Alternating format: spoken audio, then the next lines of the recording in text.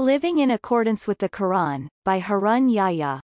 Holding fast to the causes without forgetting that God is the creator of everything. He, Yusuf, said to the one of them he knew was saved, "Please mention me when you are with your Lord," but Satan made him forget to remind his Lord, and so he stayed in prison for several years. Quran 12:42. He, Yaqub, said, "My sons, you must not enter through a single gate. Go in through different gates. But I cannot save you from God at all, for judgment comes from no one but God. In him I put my trust, and let all those who put their trust, put it in him alone." Quran 12:67.